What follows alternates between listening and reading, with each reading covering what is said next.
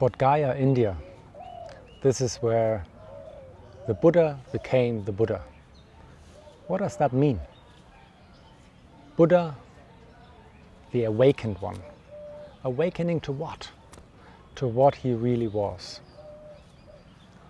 So we ask the question, who am I? Right? We have this tradition in Western philosophy. Socrates asked, who am I? So waking up to who we really are could be called becoming a Buddha.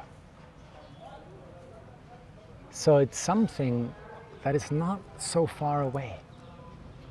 Of course, when we look around the world, there's so much suffering, there's so much hardship, there's so much delusion and ignorance, and we wonder, it's like, what? The Buddha is closer than we think we are?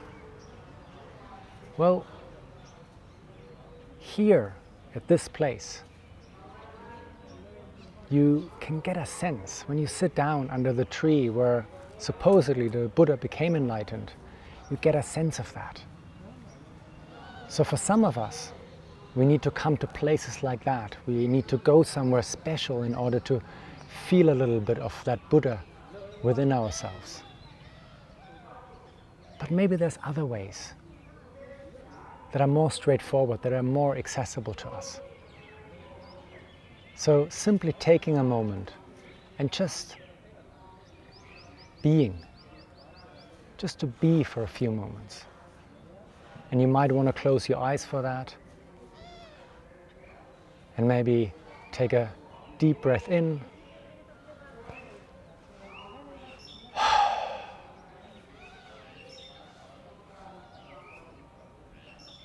and then just for that very short moment there might be a little gap between all the chaos that's going on in our minds. That's a little glimpse into what Buddha could mean. Buddha was not a god. Some people believe the Buddha is the Buddhist god. It's not like that at all. The Buddha himself wasn't a Buddhist. So whatever I can share, whatever I just said here, I hope it has some sort of meaning for you, and I'll leave it here.